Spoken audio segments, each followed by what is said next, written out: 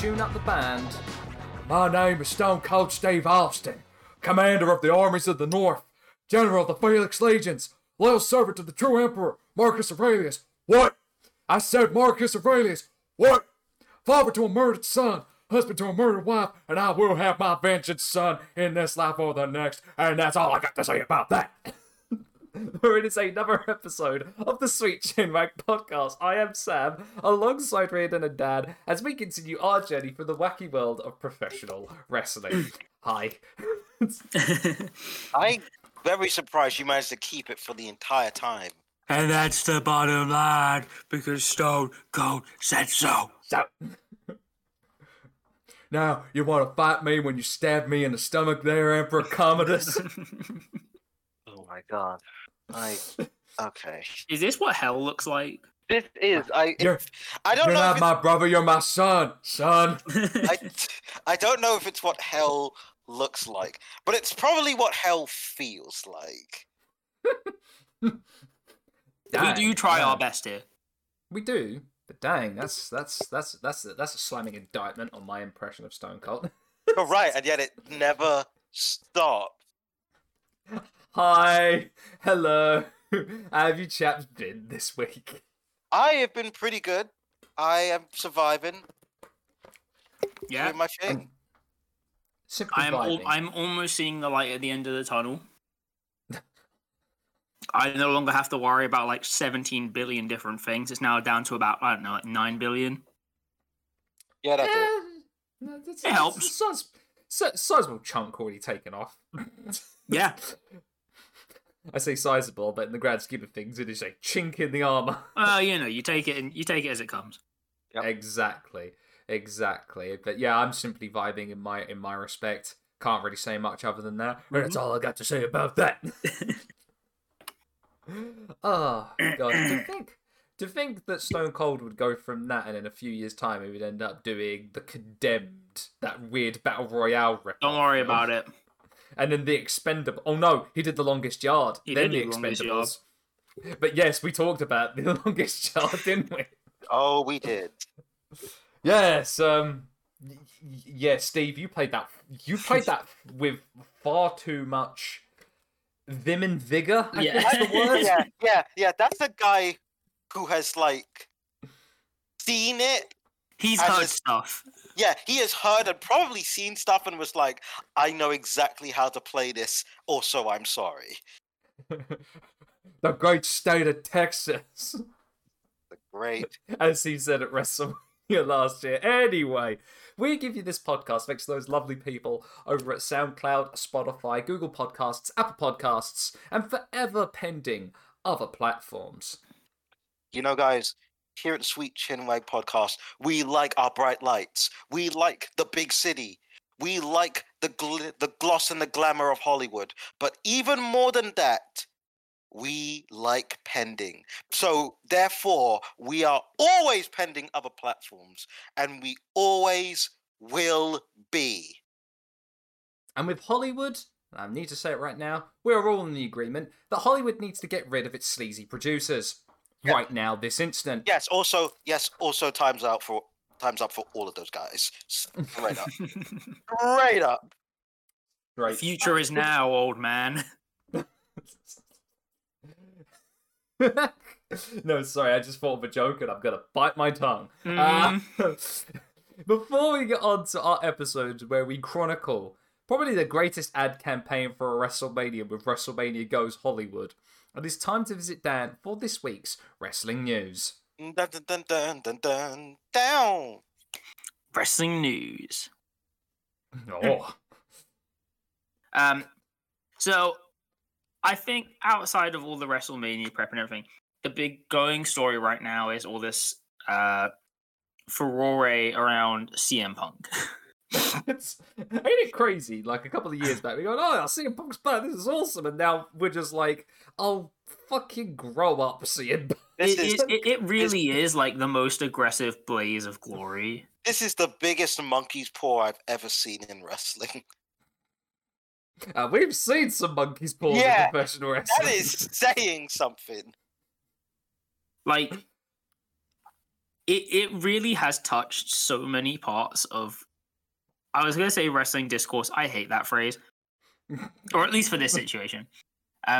It's really touched so many different aspects because, like, I've then equally seen people going about like, oh, like, why do people like CM Punk's career at all? And I'm like, that really isn't the question at hand here. But like, but you do you, boo. Yeah, that's a take. But yeah. To summarize this, he put up a story on Instagram that was going through a bunch of stuff. It was basically his issues with the company that led to him leaving. I've got it up. Do you want me? Actually, no. Most news outlets have already read the whole thing. Yeah, info, so I'm not going to. But basically, the essence of it comes down to differences over the plan of him winning or losing against Jon Moxley after the return. Yada yada yada. It all got very complicated, and obviously, we only know what he has said. We have no official company side point or anything from Moxley to say otherwise. But basically, this was just someone just rattling off the personal issues he had with the company more than anything. And for some reason, bringing fucking Dave Meltzer into the I love it. It's like, you're a liar, Dave. Also, Jericho, you're a fucking stooge. Wow, Jericho, a stooge, I never would have guessed. But also, I want to say that I think the reaction that I think he wanted from this was not what he anticipated, because the reaction people had with this was, "Excuse me, you've never fucking seen Rocky?" I mean, there is that to it, which, to be fair, I love that point because well, was it that he'd never seen a Rocky movie, or was it specifically Rocky 3? Because I feel like that was the one that was mentioned. He's never seen a Rocky movie. Basically, Mox tried to do kind of like he pitched to him a similar sort of scenario to Rocky 3, where Clubber Lang beats Rocky, but Rocky comes back to defeat Clubber. Okay. Yeah. He explained that, and he said, and Punk said to Mox, "I've never seen a Rocky film, and I think the idea sucks." But it's a tried and tested story, Phil. Dude, that's wrestling in general. You know that story. That story happens all the even setting aside the fact that he'd never seen a Rocky movie, which not even 4. I hate 4, but not even 4, really. But like, you know that angle. You've been in that angle. I was gonna say, but like, even then, when it comes to Rocky movies, I think I've only seen Rocky 1 and 2, but I still feel like most people understand the essence of a Rocky film without having seen it. Yeah, look, that's kind of, it's so odd. Quick sidebar. You've seen Creed, right? Quick sidebar. I love yeah. Okay, continue. Yeah. Creed 3's not bad. But like, I assume most people understand the essence of the story. It's not, again, wrestling, famed for its intricate storytelling. Ah, yes, with its greatest character of all time, Thunderlips.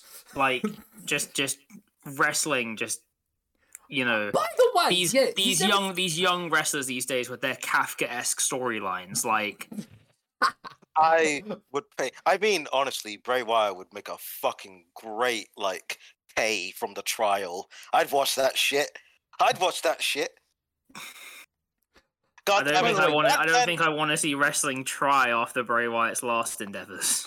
See, the thing is, I would understand. I mean, we're basically basing off Moxie pitched the Clubber Lang Rocky storyline, but what if? Hear me out. What if Mox actually pitched the Rocky versus Thunderlips storyline from Rocky 3? I see where you're going. I see the logic. However, I don't think anyone in that company wants to be anywhere that close to Hulk Hogan, even with it just being a thought. Or maybe they do, dude. Can you imagine, like, okay, CM Punk, Now, let me explain playing- this. Let me explain this. Let me explain this Thunder Lips thing. Now, and stick with me here. Hulk Hogan, and then that'd be the end of the fucking conversation, really. Yeah, that's true. That's true. Look, talking to all these films, I'm still waiting for Paul White to come out one time as Captain Insano. I'm sorry. I'm waiting for the AEW debut of Captain Insano. You're gonna One keep day. waiting, sweetie. You're gonna keep on waiting. AEW have the rights to Captain Insano, which is an insane sentence to think of. They have teased him once. I want Captain Insano to be accompanied by Bobby Boucher. Can AEW just do one of those things? You know, like when Impact did their like 80s wrestling night. Yes. Like, can we just get like the AEW spin-off non-canon special? What, like the that Impact one where they were all racing cars? All Wheels Wrestling. All Wheels Wrestling. Wait, Swag D. Wait. With fucking Dubai. Wait. What? Yeah, did you not know that he put a one-off wrestling show based on race cars called All Wheels Wrestling? Yeah. No. And I'm disappointed to say it was nothing like WWE Crush Hour. Oh God, that thing. Like, where's the AEW Beach episode? Where's the WWE Beach episode? Now that I think about it. I'm sorry, like WCW. Anyone that comes to me and says that like AEW was it like Beach Break or whatever, that doesn't count. See, WCW is the only company to have a beach episode, not because of Bash at the Beach, but because they were front and center on a couple of episodes of Baywatch. So That's by default, right. they've had the most beach episodes in professional wrestling. This isn't a beach. This is a bathtub. This is. Yeah, that is. Why did I just make that reference? How did you know that reference just off by hand? You of all people is the last one on this podcast I would expect to make that joke. Yeah. What? How is Sam the one making the Baywatch episode reference? I'm sorry. No, I'm just like, don't apologize. It's just, you have some explaining to do. Yeah. I do. Maybe it's my childhood admiration for David Hasselhoff. No, I'm just kidding. I feel like I've just been caught with a left hook. Yeah. Can we move on, please? Anyway, wrestling needs more non-canon spin-offs.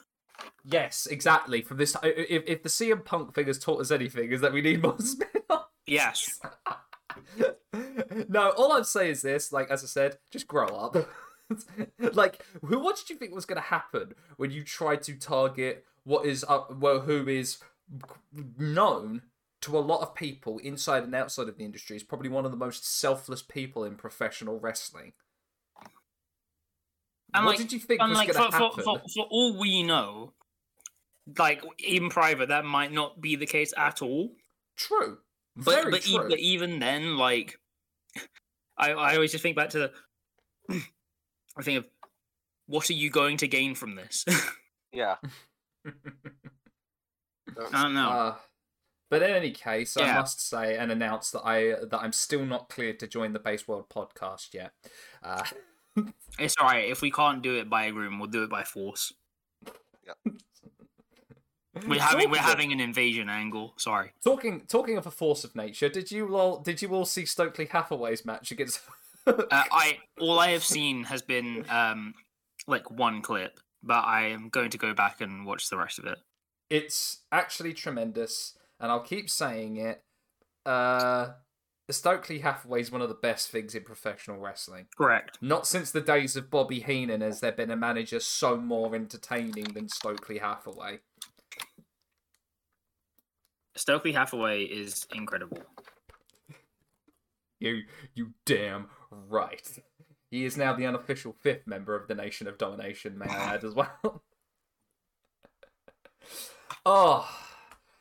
Otherwise, in terms of that, I mean, as we're nearing the road to WrestleMania or getting to WrestleMania, there are stories that are being confirmed for the night for the grandest stage of them all. Rey Mysterio finally snapped and has now accepted Dominic's request for a match at WrestleMania.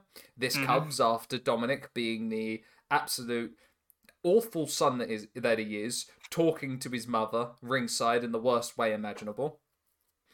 I mean, being Ray, I wouldn't have said no to decking your own son for talking to your wife that way. Let me just say it, right? I've said it before. I don't care for this. Mate, same. There are lots of people out there who love this. I don't. A great match between Cody and Ludwig Kaiser, may I add, as well. That was a tremendous match. But again, it's almost like they're just two good wrestlers. Exactly.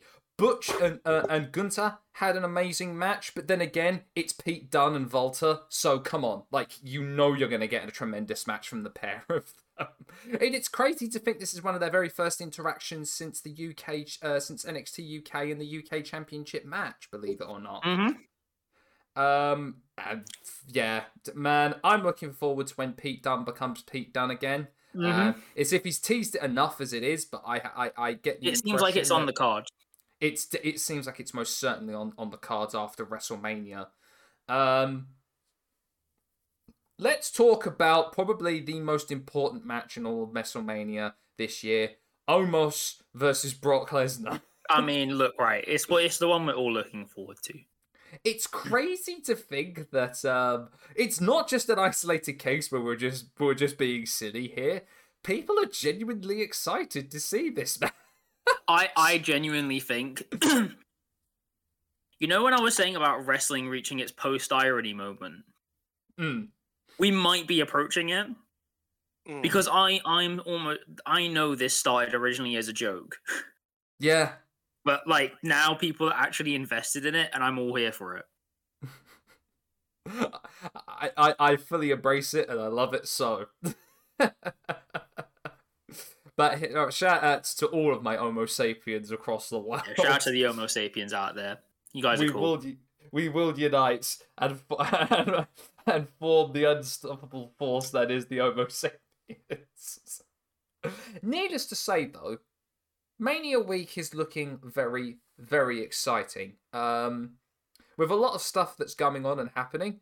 I do know that I think the card for Bloodsport is all but confirmed. I know there was a change with one of the matches due to recent circumstances, we will say. Recent irregularities. Yeah. It's been confirmed though that Moxley's new opponent is Alex Coughlin, which I am actually really excited for because Alex Coughlin is fucking based. That match is gonna go hard. I can't wait to see Jon Moxley get absolutely ragdolled. I would have loved to, honestly, if it were me, I definitely would have tried and said, you know what, I want Akira here. I want two guys who are just, that are just absolutely nuts when it comes to death matches, going wailing on one another. But Kota Ibushi is in Bloodsport 9, and that's the thing that fucking excites me the most. I'm just waiting for the timeline to go absolutely insane when we get Kota Ibushi's Joey Janela Spring Break match. Because I just know I'm just gonna, every other tweet is just gonna be one of like, hell yeah, that was awesome. Watch Kota Ibushi like shoot a firework at himself, and then the next tweet be like, I can't believe that these people are out here killing the business. It's gonna go so hard. I'm looking forward to it. I mean, as I always say, like Mania Week is always kind of a really cool, a cool week because you're always guaranteed to find something that you will enjoy, whether that is from WWE or that's from the Collective Week or all of the even promotions just anything that's happening around that time. Exactly. Across the world, you're guaranteed to find something that you will enjoy. So I am looking forward to it. I think that match between Ibushi and Speedball Mike Bailey is going to... That's going to go so hard. And I look forward to seeing everyone lose their collective minds. Especially, didn't Bushi, or is Bushi? No, he hasn't faced Manny Pacquiao yet, has he? No, that was still just a thing that the guy that runs Ryzen was like, we could do this, like, theoretically. Of which I do have to say, God bless you, Ryzen, for trying, because... I mean, because now, isn't there a tag team boxing match where Floyd Mayweather is teaming up with KSI? That is, in fact, a thing that is happening. Wait, tag team boxes? Yes, tag team boxing. Team boxing. What? What the? So, yes! Think of a tag team wrestling match, but it's boxing. It's being done as a gimmick by Dazen. Oh, of course it is. Yeah. Because of course, who else would it be? So I think there's like one celebrity, like, you know, influencer boxer, and then like one actual boxer, or something like that. I don't know. It's weird because I know they've done it on one of their influencer boxing cards as well, where they've got like two tag teams of influencers boxing against each other. I mean, to be fair, this is the kind of shit I would expect Ryzen to pull. Exactly. They do tag team MMA, and I know it. It's crazy to think, like, I mean, I guess it's at that point where it's like, yeah, I've made my money. I've made my my stamp on the world of professional boxing. I don't need to prove anything else now. I can still keep my undefeated record whilst just beating all of these posers. Yeah. Oh, yeah. Floyd Mayweather's there, and he's just turning up because the paycheck's good. Yeah, which, you know, I can't really begrudge him too much, but I'm still very confused by all of it. Boxing is... You think wrestling's weird? I think boxing is actually weirder in many respects. Exactly. I'm looking forward to the day that Nathan Barnett faces Floyd Mayweather. Like old Keith Apicary. Like, just you just have to take these things as they are, because, God, they get so ridiculous. Yeah. Just a wee bit, and I still blame KSI for all of that weird, like, influencer boxing stuff. I mean, I'll be here, and I'll say it to people.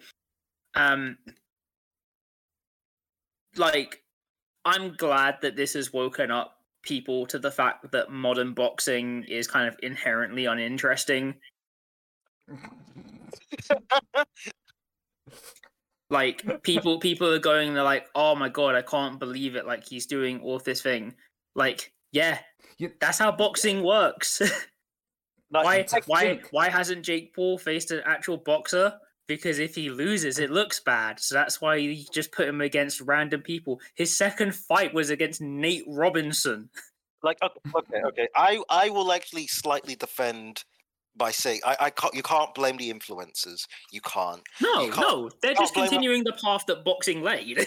Yeah, like, love him, the GOAT, greatest of all time, one of my like heroes.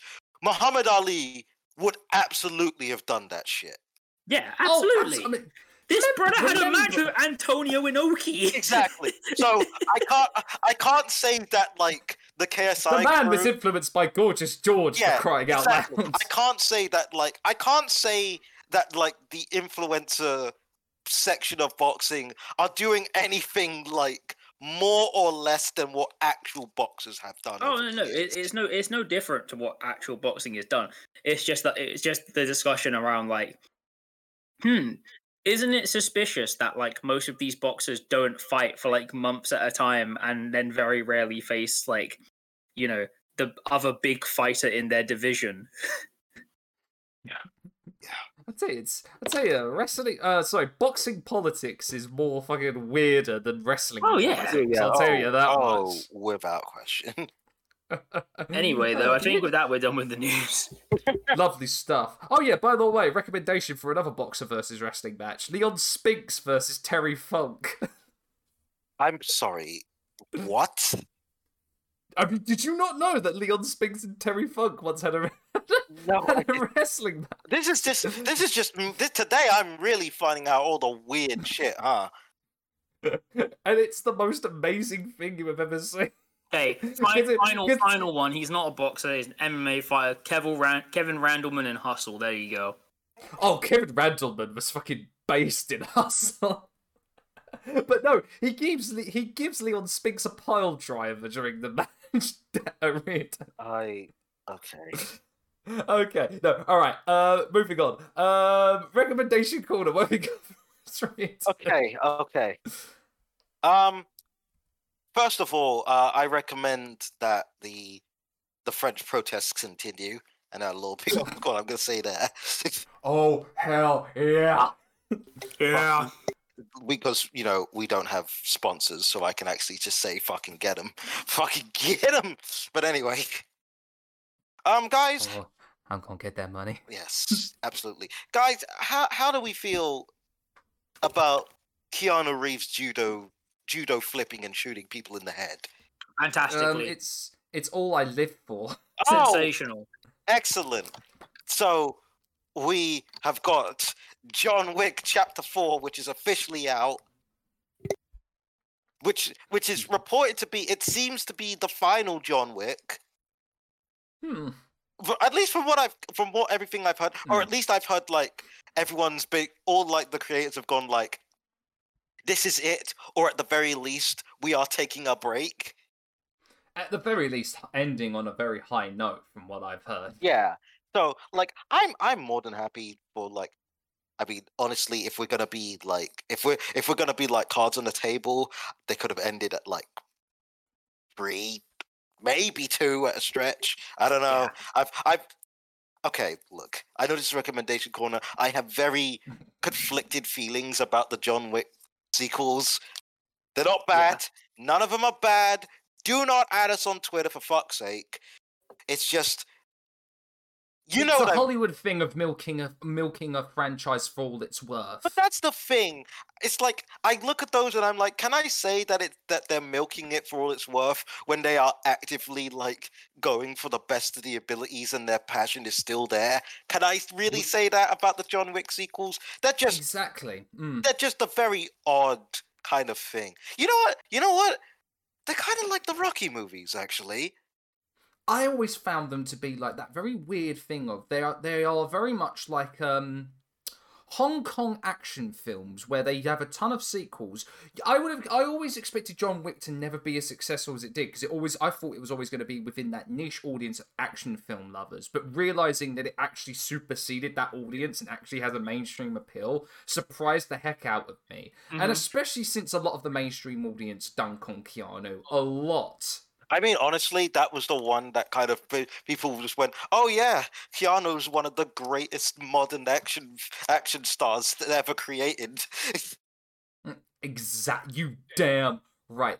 I look forward to the day where we potentially, I know they've said it, and I know that they want it, but of a potential John Wick Nobody crossover, because I just want to see Keanu and Bob Odenkirk absolutely just sell the entire movie by their sheer presence together. I don't know if I want to see that specific crossover, but Keanu Reeves and Bob Odenkirk just being in a movie together is something I desperately fucking want. Oh, by the way, speaking of Bob Odenkirk, he's just shot-for-shot remade The Room, and he's playing the role of Johnny, I should say. Side note as well, Tommy Wiseau has a new film coming out soon. He does, for some reason. I'm looking forward to watching Bob Odenkirk's remake of The Room. I'm not gonna lie. Looking forward to it. I am a connoisseur of that film. I'm just I'm just like sitting here like, okay, all right, fair enough. Anything else, Raiden, or is that all the recommendations? You know what? I think that's a pretty strong recommendation. So I'm gonna leave it there. Lovely stuff. All right, it is time to get on with our main portion of the episode. WrestleMania Goes Hollywood. More specifically, the WrestleMania 21 movie trailer parodies. Now, fellas, were you a wrestling fan around this time in 2005? I was, as a matter of fact. I was, but I was like, I wasn't going to say too young to like know it. More too young to care. Did you? I guess the other question then on top of that is: Do you have any memories of these playing on television, or at least the WWE television? The one that always sticks to mind is the Gladiator one. Yeah. Yes, because of my brothers. I will say this much: they played a hell of a lot more in circulation than this year's current WrestleMania Goes Hollywood trailers. That's for sure. Like, I have a vivid memory of all of these ones. Yeah. Because they would constantly play in between the commercial breaks for the Sky Sports coverage of WWE. That's where I remember it from. But we got some. I mean, all of these ones I remember more than some of these I remember more than others. Mostly because like they would always play the first one that I listed out, and they would always play the Forrest Gump and A Few Good Men ones. But they never play. They rarely played the others. Mostly, I'm guessing. Well, the Dirty Harry one for obvious reasons, but we'll get into that. Yeah. And the Pulp Fiction one as well, which is a shame because I honestly I'll talk about it a little bit later, but I love that one so much. But let's list them down and just go over them and kind of like review them in a sense. So let's start off with the one I sent you lot first in the list, the Taxi Driver parody. No. So we start off with Dave Bautista asking the director, "So what's the line, man?" And he goes, "Are you talking to me?" "Yeah, I'm talking to you. What's the line?" "Are you talking to me?" So let me just jump into this, right? Okay. It's hilarious knowing what we know now about Batista's career. It is. Because all of a sudden Batista has become a foremost actor of our generation. A man who actually starred in a good M. Night Shyamalan film. Like, Was it good? It wasn't too... honestly, in terms of his career so far, of Shyamalan's career so far, it wasn't bad. I did hear people saying that, like, I mean, obviously this comes from certain kinds of people, but they were saying that the original book was better and it could have been better represented, but... As is the most case with most I don't know what to adaptations. necessarily say about that because that depends on the person. But as I said, that's the case with most Shyamalan adaptations. I'm looking at you, Avatar: The Last Airbender. Look right. That's a Hollywood problem. That's a systemic issue. Okay. Yeah. Even Dev Patel is still upset about that film. Yes, and I'm sure he should be. And that's not any of his fault. I am currently like both rewatching and getting ready to run the Avatar Legends RPG. So I'ma just not say a word about that movie. Okay. I'm not dealing with it.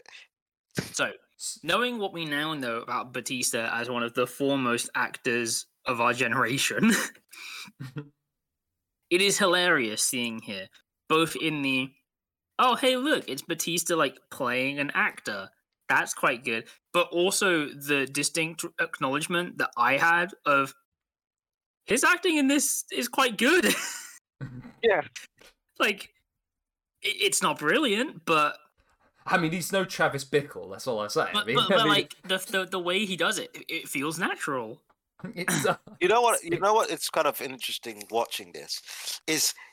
You can tell that of all of like the wrestlers, the one with the actual like acting like, if not training, acting experience is Big Show. yes, I love the Big Show's part. It still make me laugh to this day. I don't know why. Look, right, it's the human nature to return to slapstick. Yeah.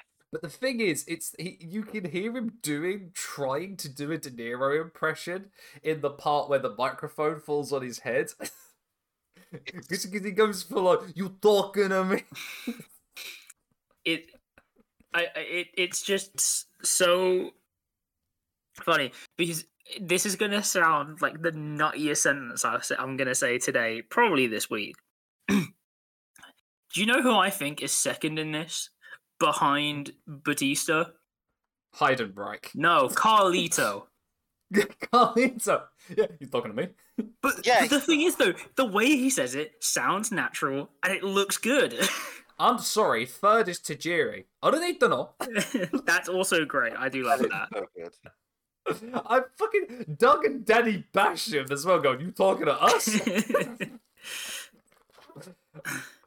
Snitsky as well. Alright, so yeah, to list off who's in this bloody thing. So it's Heidenreich, Batista, Carlito, Shelton Benjamin, Doug and Danny Basham, Candice Michelle in what's now retroactively probably one of the more creepier things, where the director says, do you know and do anything else? And Candice starts dancing and he says, can you see me after we've wrapped?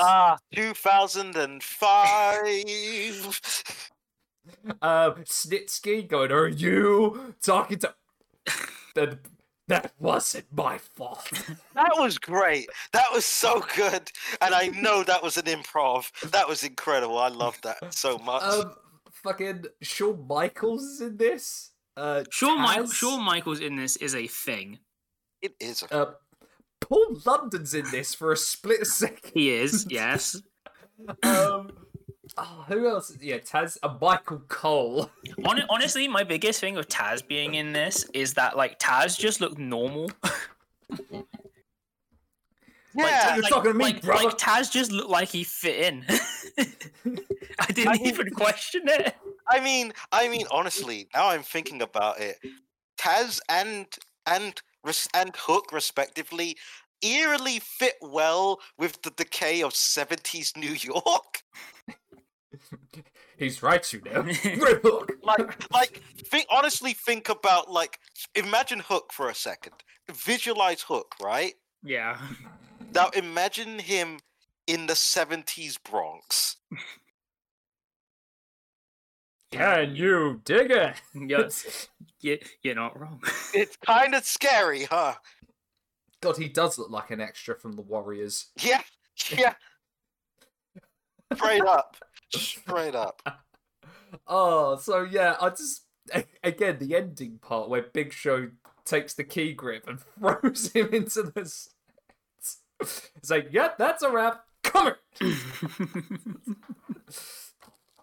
But no, this one, yeah, I do like this one. This one's one of my personal favourites, mostly because I think Batista is the only one who acts, well, one of the very few people that acts quite well in his parody.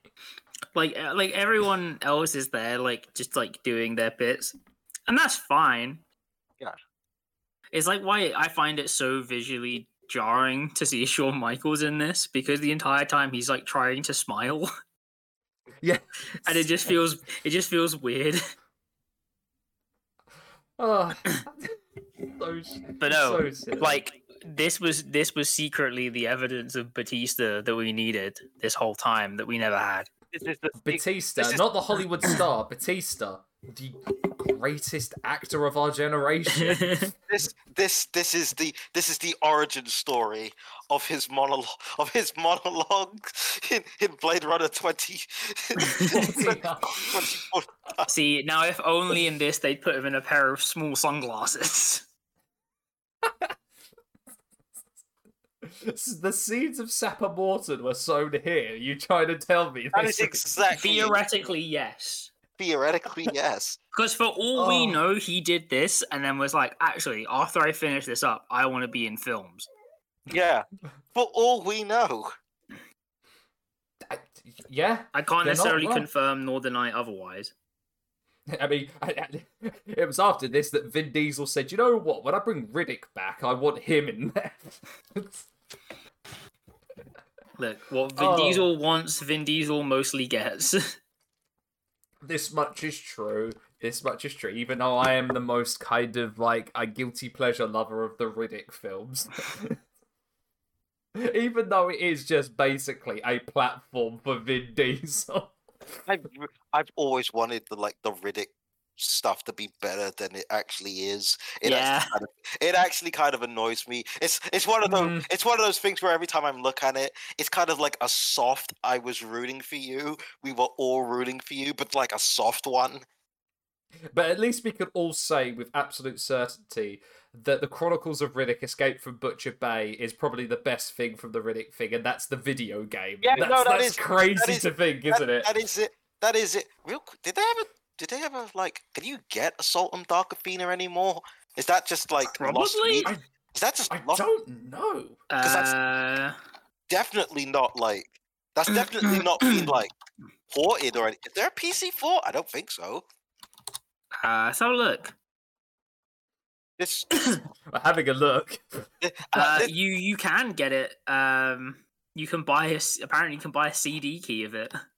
Oh, okay. By the way, listeners, this is the entire day right now. If you were like, this one's going to go really off the rails, and I apologize. I forgot that was also that Riddick game was also made by a devs team that was owned by Vin Diesel. The creative vision was being worked on. Do you know? I was going to say, yeah, Tygon Studios, Vin Diesel's video game company, created Escape from Butcher Bay, Assault on Dark Athena, and The Wheelman from 2009, which, may I just say, isn't a bad game, but The Wheelman walked so sleeping dogs could run. Sleeping Dogs I'm sorry, it's the GOAT in this situation. It yes, really is. Exactly. All right, where were we? Oh yeah, the second parody trailer. Let's talk about the Dirty Harry parody. Okay. All right, how are we gonna go about this? I feel like we have two very different points of entry to this. Yeah. You know, I'm gonna go first. I'm gonna go first on this one. So, if you've never seen this, dear listener, when you think Dirty Harry, there's probably a few names that come to mind that could be the parody of Dirty Harry, right? They get The Undertaker. 2005, The Undertaker. So, oi, it's the dead man. so it is Phenom Undertaker that we've got here. Mm. And we have The Undertaker in gear that makes him look incredibly yoked. Like, he looks like a fucking giant among all the regular extras. It's actually kind of disconcerting. It's true. And he goes through it. He goes through the whole, was it like 6 shots or was it only 5 speech? He goes through it all. And he does the thing, and but there's a twist that the assailant goes, "Son of a bitch," and then the Undertaker turns around, goes, "What do you say?" Takes the dude's shotgun, and then it's implied to blow his head off with a shotgun. Which, okay, I have so many feelings on this. All I'm saying is Harry Callahan could do the rolling the eyes in the back of the head thing. It's amazing. Oh yeah, no, I forgot that he does the roll in the eyes beforehand as he lets the spirits take him. May I say, just a 44 Magnum looks fucking tiny. Yeah. In the Undertaker's hand. Everything Yeah, about he's there. Okay, so go. It's really jarring to see this. Yeah. Because I understand the entry point for this. And it feels. I assume like when they were writing it, it felt natural, but everything about this feels so unnatural. And I know they wanted to do it because the Undertaker's really big to the WWE, but like, could you not have found someone else? Like, literally, you're doing like classic movies. To get him in doing like a fucking Night of the Living Dead or something like, or like or even like if it was like a Look, Paul Bearer was alive. They could have done Frankenstein. yeah, or even like they would have gotten away with like The Good, the Bad, and the Ugly. They would have gotten away with that. Yeah, but the problem with this is, like you said, the Undertaker's massive, so he makes everything else look small, which isn't like bad, but it really messes with like the sense of perspective. Oh, it messes it so badly. But Also with this is the Undertaker looks so unnatural in the Dirty Harry fit. Yeah, Looks so unnatural. He just looks like some guy. He looks like he's turned into a college dean. He looks like an accountant. He does look like a college student. It's like Harry Callahan, Clint Eastwood pulled off the blazer cardigan combo. Undertaker, you look like a school librarian. It's so weird. By the way, I would have actually loved to have seen the Good and the Bad, and the Ugly parody, because that would have been perfect for Taker, Randy Orton, and Cowboy Bob Orton. That's fair. I would have gone Taker, Randy Orton, and Eddie Guerrero as Tuco. That is true. That is true. But saying that though, Eddie Guerrero did get a really good one. He did get a really good one, but we'll get to that. We'll get to it. But yeah, Dirty Harry commits homicide. Yes. I mean, he does, but that's at the end. Spoilers for a 50-year-old movie. In terms of shot for shots, though, I will give it this. It's probably one of the most accurate ones out of all of the movie parodies. That is something, and we'll get to one where it is actually kind of disconcertingly accurate. Yeah. We'll get to it in a second. But, the actual shot for shot and, the actual staging of it, it's really, really well done. As close as you can get for the 2005, that's all us. Yeah.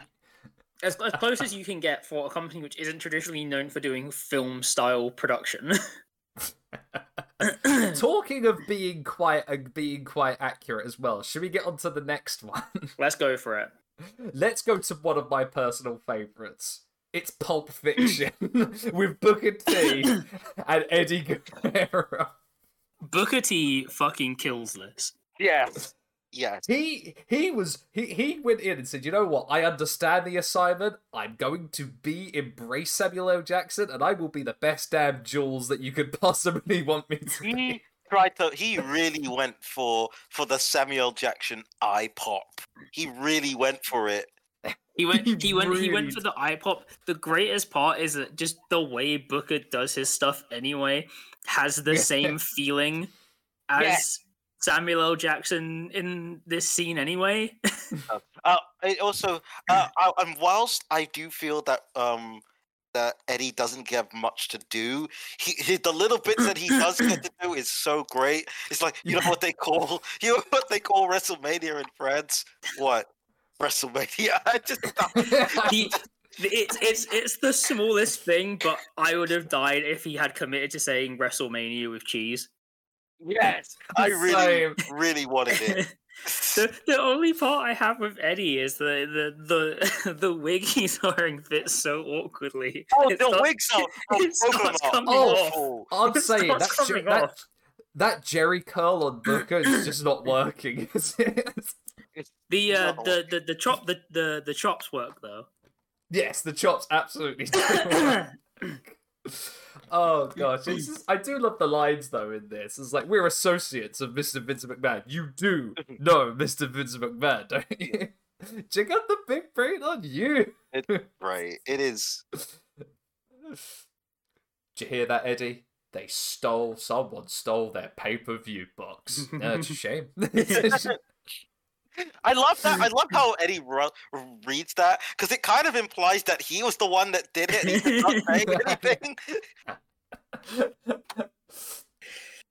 That's an Eddie move right there. Really is. Of course, Booker recites Ezekiel 25:17. As I said, getting it down, even the eye popping part, he does as close as you can to the Samuel L. Jackson eye pop. And of course, the reveal not being that they shoot up the Brett lookalike, but they actually give him WrestleMania tickets. But I do love the ending though. After that, they go, you know what? That feel good. Yeah, no, it's great. We didn't even have to use any of these. You know what, something, Eddie? That's like, he pats him on the back and he shoots him. That's it. Incredible. Oh man, I shot Marvin in the face. Yeah. Just, oh boy. Oh man, what can I say about this? That already has been said. As I said, it's one of my personal favorites. It's really good. It's really, really good. Booker should get into acting. I'm actually kind of shocked that Booker hasn't. He's too busy doing things that I will not say. Yes. I mean, I think the only film credit he has is Ready to Rumble, which, by the way, we should do a live watch log of Ready to Rumble. We should. And that one Charmed episode, I think. Oh God, yeah, I think I think you're right there, Reardon. Yeah, it would be. Yeah. And dang. I think during his WCW days, if I'm thinking correctly. Probably. Mm-hmm. Yeah. Oh, Dang. what a show! What a show, Charmed. So let us move on to the next one. Basic Instinct with Stacy Keibler. Okay. All right. Okay. I'm gonna sound like I'm shilling here. I'm not sucking up to anyone. One of my favorite parts of this entire thing is Christian. Yes. No, absolutely. Christian's one of the best parts. Christian sells this perfectly. What kind of activity? How about sadomasochistic activity? Just asking. That is just okay. That line is incredible. I will say, however, this is the one that makes me the most uncomfortable. Oh yeah, it's incredibly uncomfortable. But you know how I mentioned how how they've done it really well. This is the one where I'm like, this is eerily well done. Yeah. Like, this is suspiciously close to the actual scene in Basic Instinct. Yeah, they actively, they spared no expense, made damn sure that every single bit of, from the lighting... I think it's the lighting that really gets me. The set is perfect, and also, the lighting. So I'm like, wait a fucking minute. Why this one? Why has this one gotten that extra bit of elbow grease? Because it's the horny one. Yeah. Yeah, I was going to say, I bet you Vince was here on this day. Yeah, he probably... No. Just... We won't address the other elephant in the room with this one. What, Mae Young? Or... no, you know what I mean, Sam. Oh, Chris Pinoir. Yes. Right there. Chris Pinoir. Yeesh. Yes.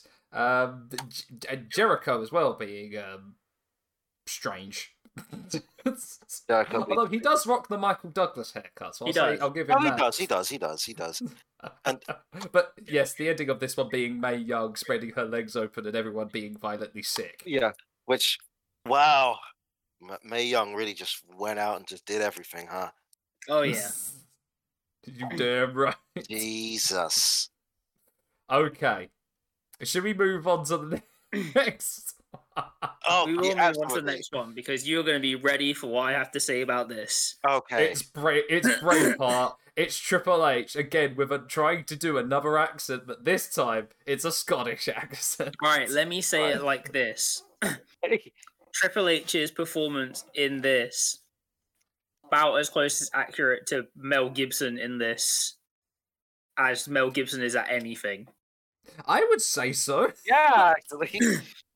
Triple H plays a scarily good Mel Gibson. Yeah. And I don't know what that says about this. I don't know what that says about him. I don't know what it says about us as a society. All I know is that he does it, and good lord, is it fucking terrible. Good lord, is that accent just god-awful. It almost sounds like he's turning into a Beatle. And by Beatle, I mean, Paul McCartney Beatle. Listen, right, in his entire career, he's tried a French accent, an English accent, and a Scottish accent. Look, I don't think any of them have worked. No. And all of them have sounded like he's from upstate New York. Is this accurate to Braveheart? Yeah, Yes. I guess. But I can't get over the fact of how well Triple H pretends to be Mel Gibson. Yeah, I'm also kind of like he's also he's also like just straight up riding a horse, which I'm kind of thinking like, was that back from his like Hunter Hearst Helmsley days? Was there ever a vignette where he had to ride a horse? No, funnily enough. See, because I'm looking at him like he's riding a horse pretty comfortably. He does. It's incredible how much he does. So, which made me just ask the question like, how does Triple H ride a horse that well? This is where we find out that Stephanie McMahon is secretly like super into looking after horses, and they just have like a bunch of them. Yeah. I'm sure at some point in this, he's probably learned somewhere to ride a horse. He knows how to ride a donkey, though. That we That is do true. know at the ending of this. But Yeah, Ric Flair's also in this as well. Yeah, hi, Ric Flair's in this. He's just kind of doing his thing. He's being Ric Flair. What gets me is that he just starts wooing a donkey. Hunter, you got the rhythm of it. Woo! You got this, chap. Woo! Yeah. Like he really just be there doing his thing.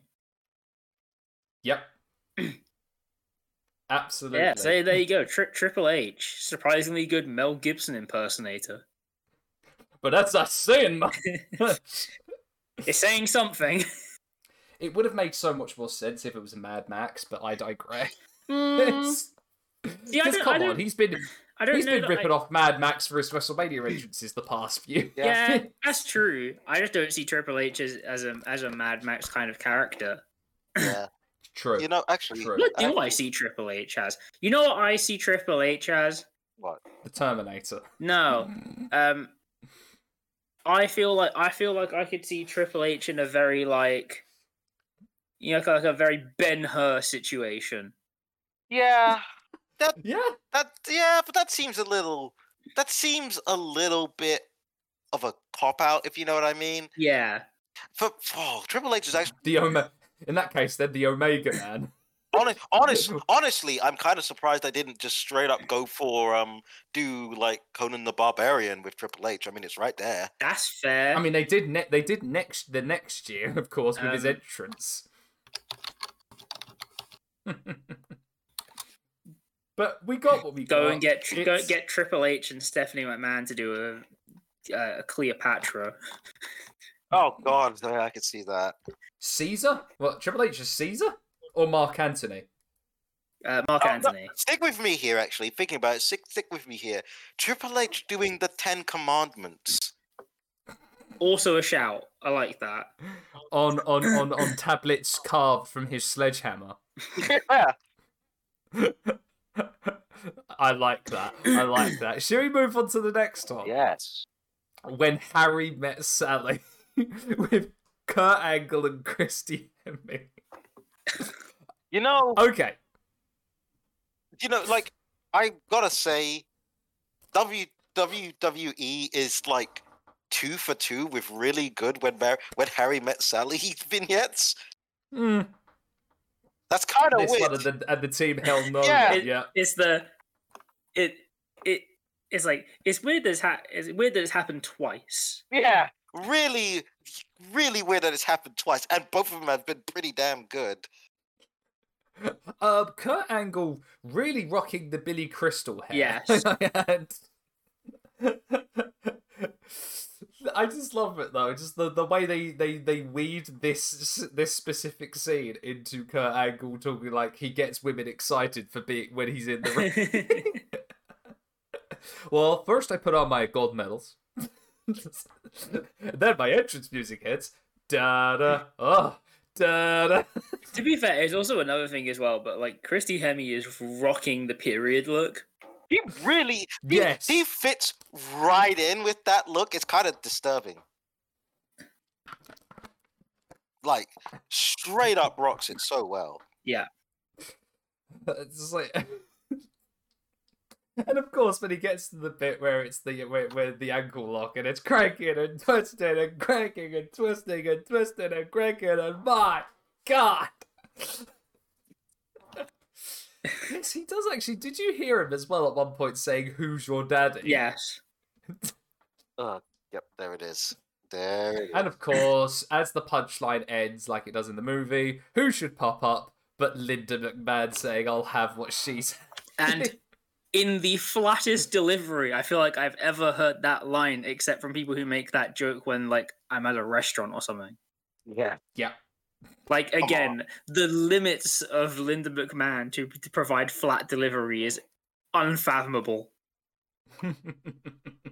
Just come on, step up the game. Step up the game. Come on.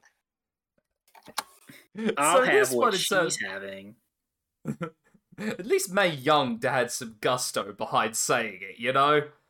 Like that's what I mean. Yeah. Mae Young was right into it, and I appreciate that. God She dang puts it. the effort in. She's got work rate. Exactly.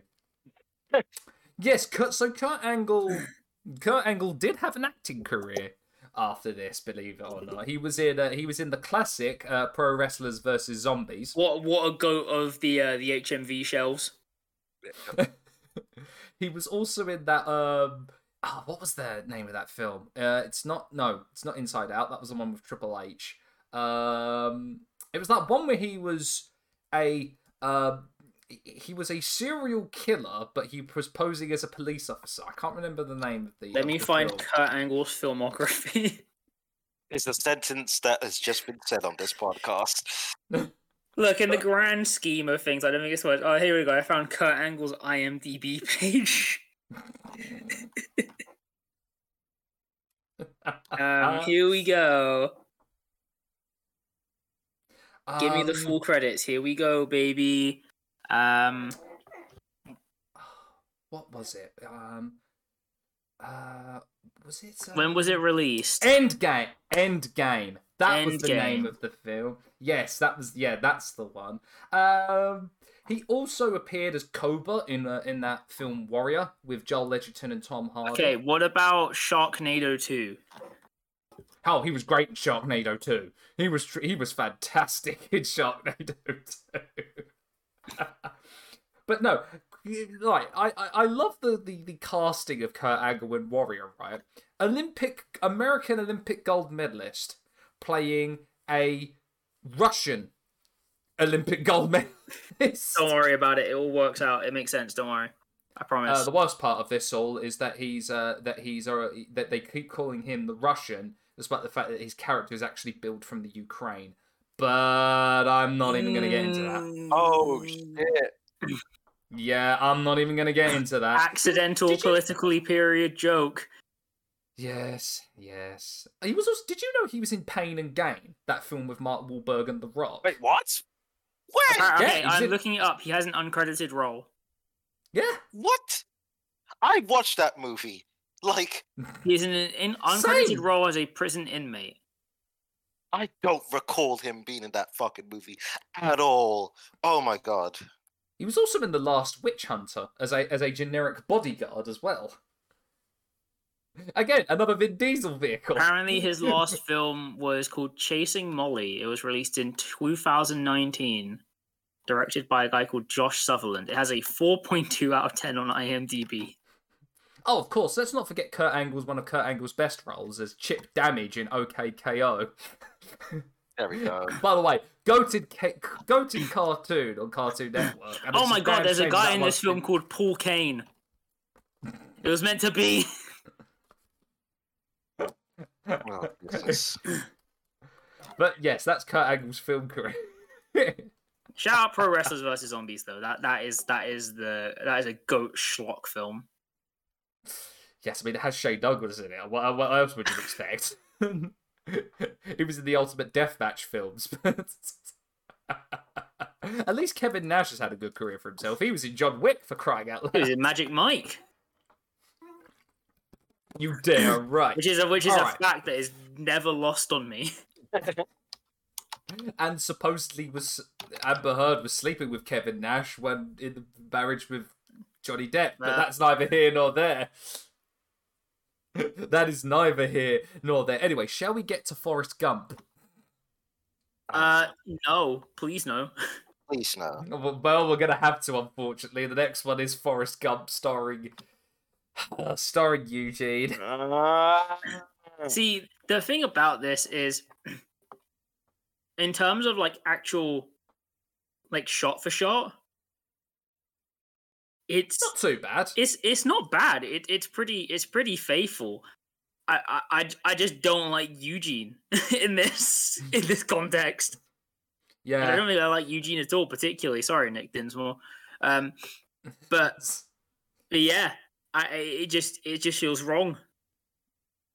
it really does. I mean, I can understand, like, you're doing the, life is like a box of chocolates, and then Eugene says life is more like WrestleMania, and he starts listing off some of his favorite WrestleMania moments, and then like the punchline being quite literal, like, oh, when Mike Tyson punched Shawn Michaels, and he went and jabbed, he went like that, and punches the woman out cold. And then in pops William Regal to scream, "Run, Eugene, run." What's better is William Regal's outtakes. For some bizarre reason, he couldn't actually say "Run, Eugene, run." He kept going, "Eugene, run, run." Never change, Regal. I love you. It was the perks. It was the part. Okay, so second to last one. A Few Good Men, starring John Cena and JBL. Now, have you two seen A Few Good Men? Oh, absolutely. Yes. Great movie. Great film. John Cena playing Kathy, and of course, JBL of course he's in the Jack Nicholson role as Colonel Absolutely. Jessup. It was meant to be. Also, like, I love the fact that it's Coach playing the judge as well.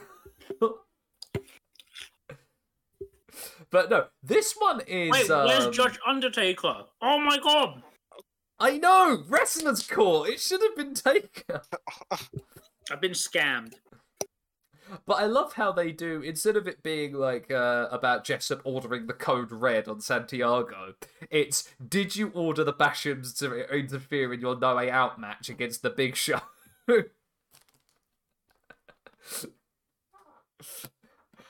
Again, in terms of the acting in this one, Cena and JBL are actually quite good. I can't believe I'm giving JBL credit. But yeah, JBL's not bad in this. At all. In terms of the shot for shot, though, this one again is another one where the shot for shot is, again, quite accurate. Yeah, it's just... This gets it. This gets it. It's kind of like John Cena's actually... He's like... At this point, he's like, I am never going to be able to play a lawyer, so I'm going to give it my all. Remember, he did play a Marine that same year as well. He played a Marine in The Marine. Oh, yeah.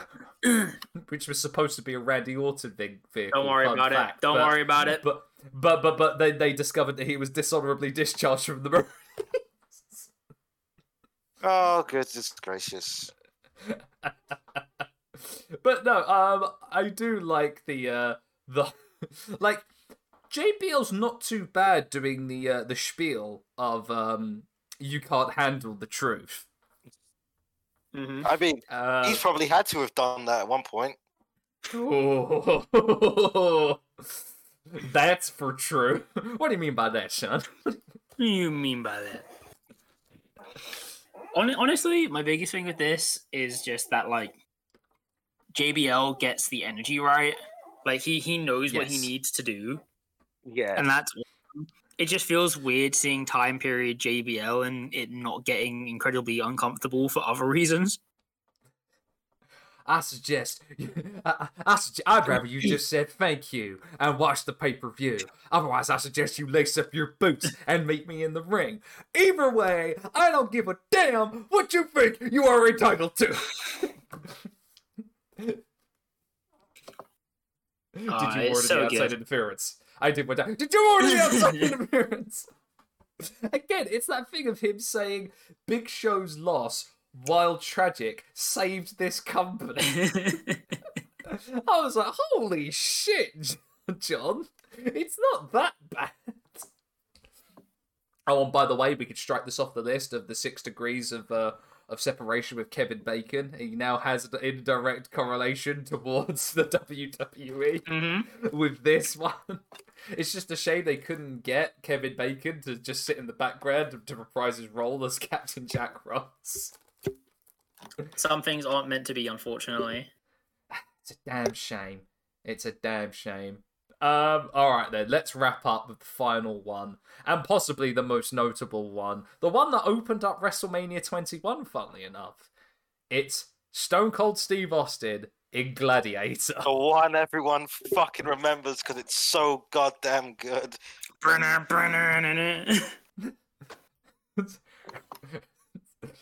Oh, damn. How good is this one? Right, granted, there's a couple of things that are kind of continuity-wise, if you wanted to compare the two together, that aren't right. In terms of the shots or the composition. I guess the guy playing Emperor Commodus is a bit...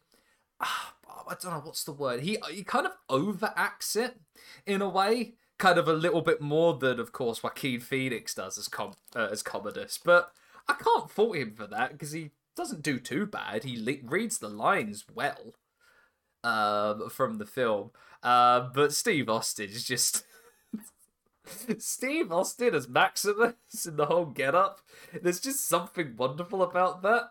It's just everything you want. Somewhere, MF Doom was like, you know what, I should use that as an album cover, but I can't because of rights. Damn it! Like, just Stone Cold does so good. That's the thing. I mean, like, it's Stone Cold, but... I'm the master of the middle finger.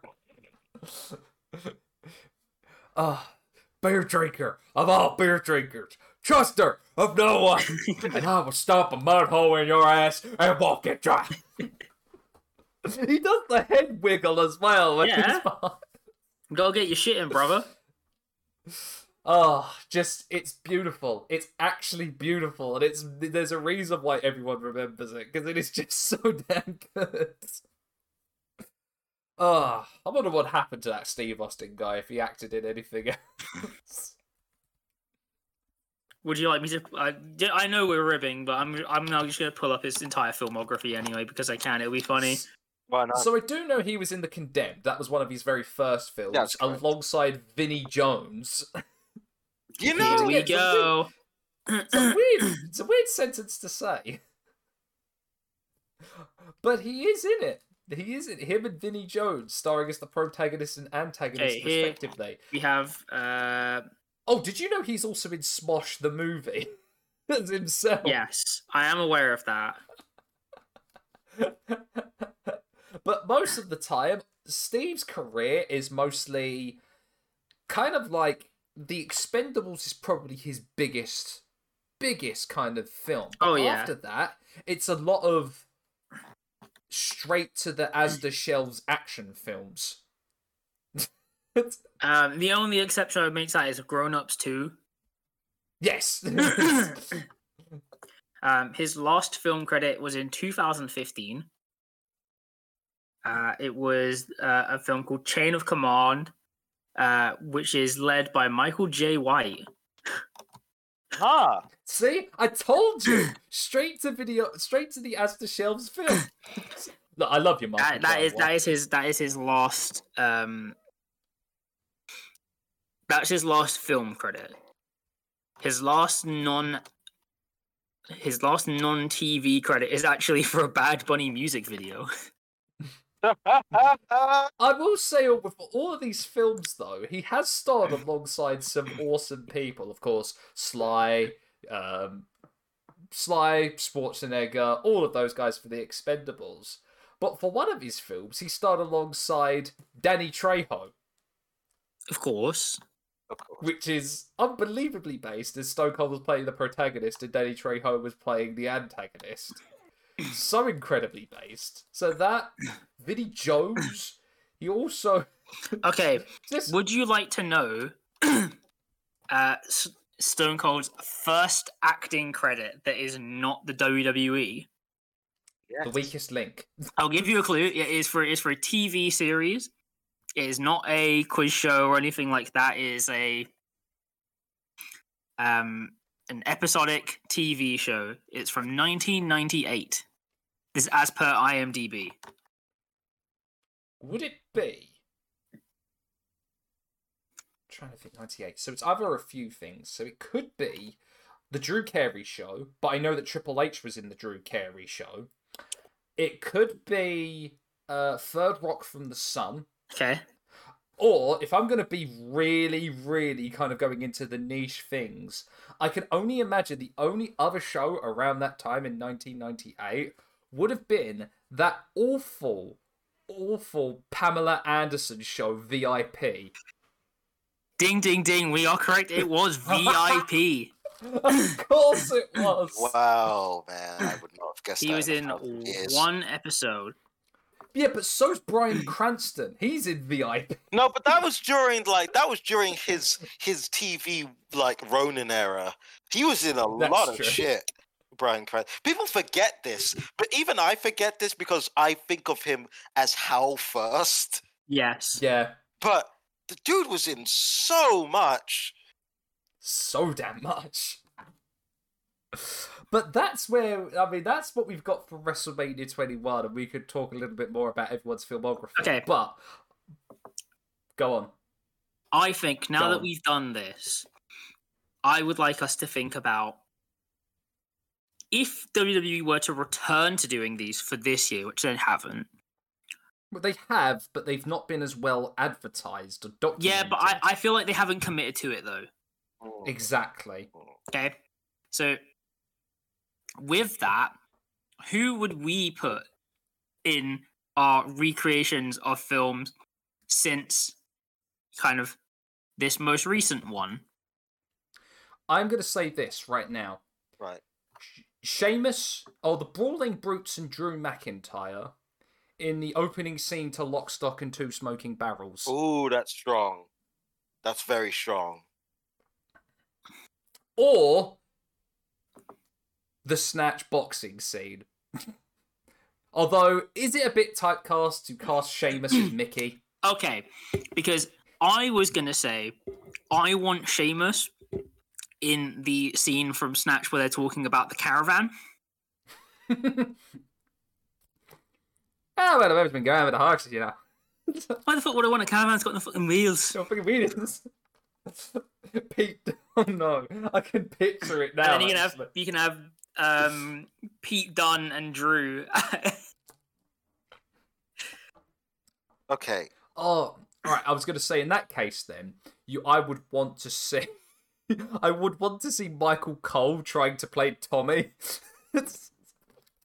See, okay. Now I'm trying to get into the spirit of the thing. Because the thing about that is that the thing about that is that it was like mainstream movies that everyone knew. Mm. Which makes things very interesting as to what you want. However, I will slightly break that. And I want, even though it doesn't really quite make sense because he's always been a face, I want the plane sequence of The Dark Knight Rises with Rey Mysterio. Yeah. Because I just need Rey Mysterio to say no one cared who I was until I put on the mask. I need that in my life so badly. Okay. I would like one which is a recreation of the scene from the Fellowship of the Ring, that you have my sword and my axe. And just get everyone in there. Just like get as many different people as possible. I don't know exactly who I would want, although I'd probably say Ricochet doing Mission Impossible. Yeah. And then I just need someone to do the Terminator. Yeah. But then I don't know who though. You know what? You know what? You know what? You know what I want? I want Gunther as the Terminator, just slapping people. Yes.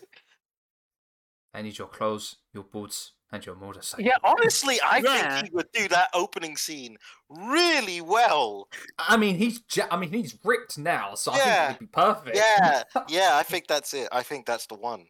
So, someone has to do an Avatar parody. Someone has to do it. Someone has to become blue. Yeah. Who do we get to become blue?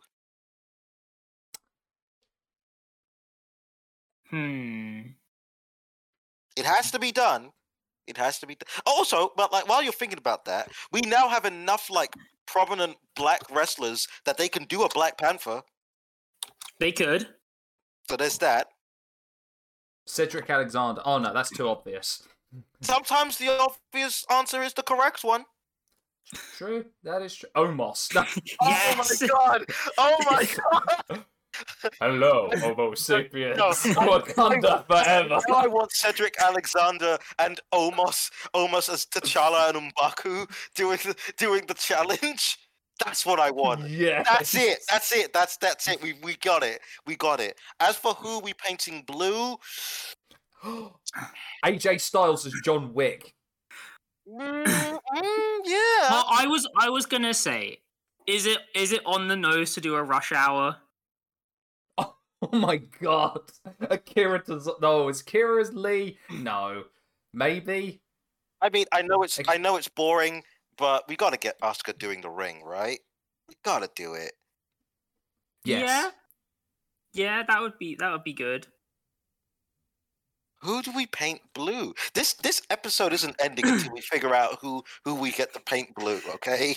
Look, worst comes to worst. Bianca? Worst comes to worst. We do the usual WWE thing when we don't know what to do. If in doubt, Dolph Ziggler. That's true. Yeah.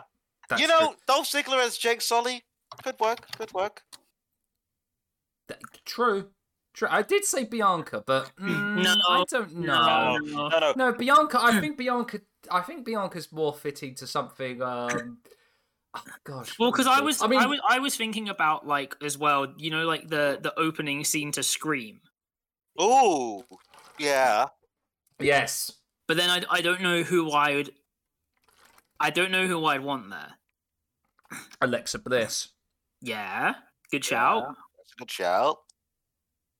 Bray Wyatt. As Joe's Fucking Bray Wyatt. Well, honestly, that's a bit too good. Just picks up the phone. Let me in. Let me in. I left my keys in there. Let me in.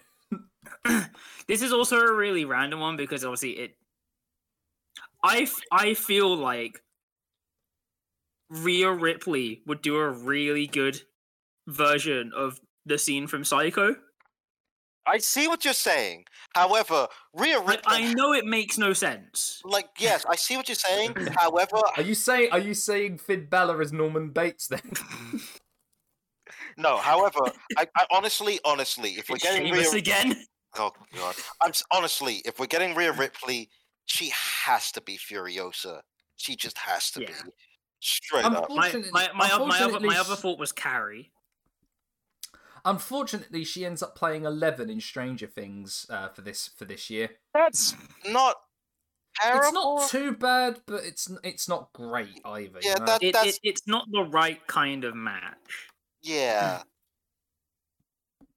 I mean, they got Seth Rollins as the Joker, which is, okay. It works. I guess. It should have been Waluigi, if I'm honest. It should have been, but like the Mario movie hasn't released yet, so we don't know what a canon accurate Waluigi is like. That's a good point. That's a very good They point. had Miz and Maurice doing Top Gun. Miz in Top Gun, fine. That's fine. They had Drew right there. They could have run it back with Braveheart. I'm just saying. They could have. They really Do come on. Braveheart with the guy that's actually Scottish. I was going to say, speaking of which, would you chaps like to do a live reactions to what Drew McIntyre actually did this year? Sure, I actually have no idea. Show me. What's he got? They did the 40-year-old virgin. Oh. Really? With Ridge Holland being the one to get the wax. Wow. Of all the things they could have picked, they chose this. This is... Must be Triple H's favourite. I'm very confused. Same. It's not a bad movie, but as the one you're going for goes Hollywood? That's... I mean, watching it right now as we speak. I'm watching it right now. I appreciate Sheamus saying, "What's the crack?" Come on, you can take the boy out of Ireland, but you'll never take the island out of the boy. bowling shot on Ridge Holland is just... Oh, boy. I know. But... I'll say this much. For costume accuracy, they've got it down right for this one. Yeah. I like that they got the insults as well.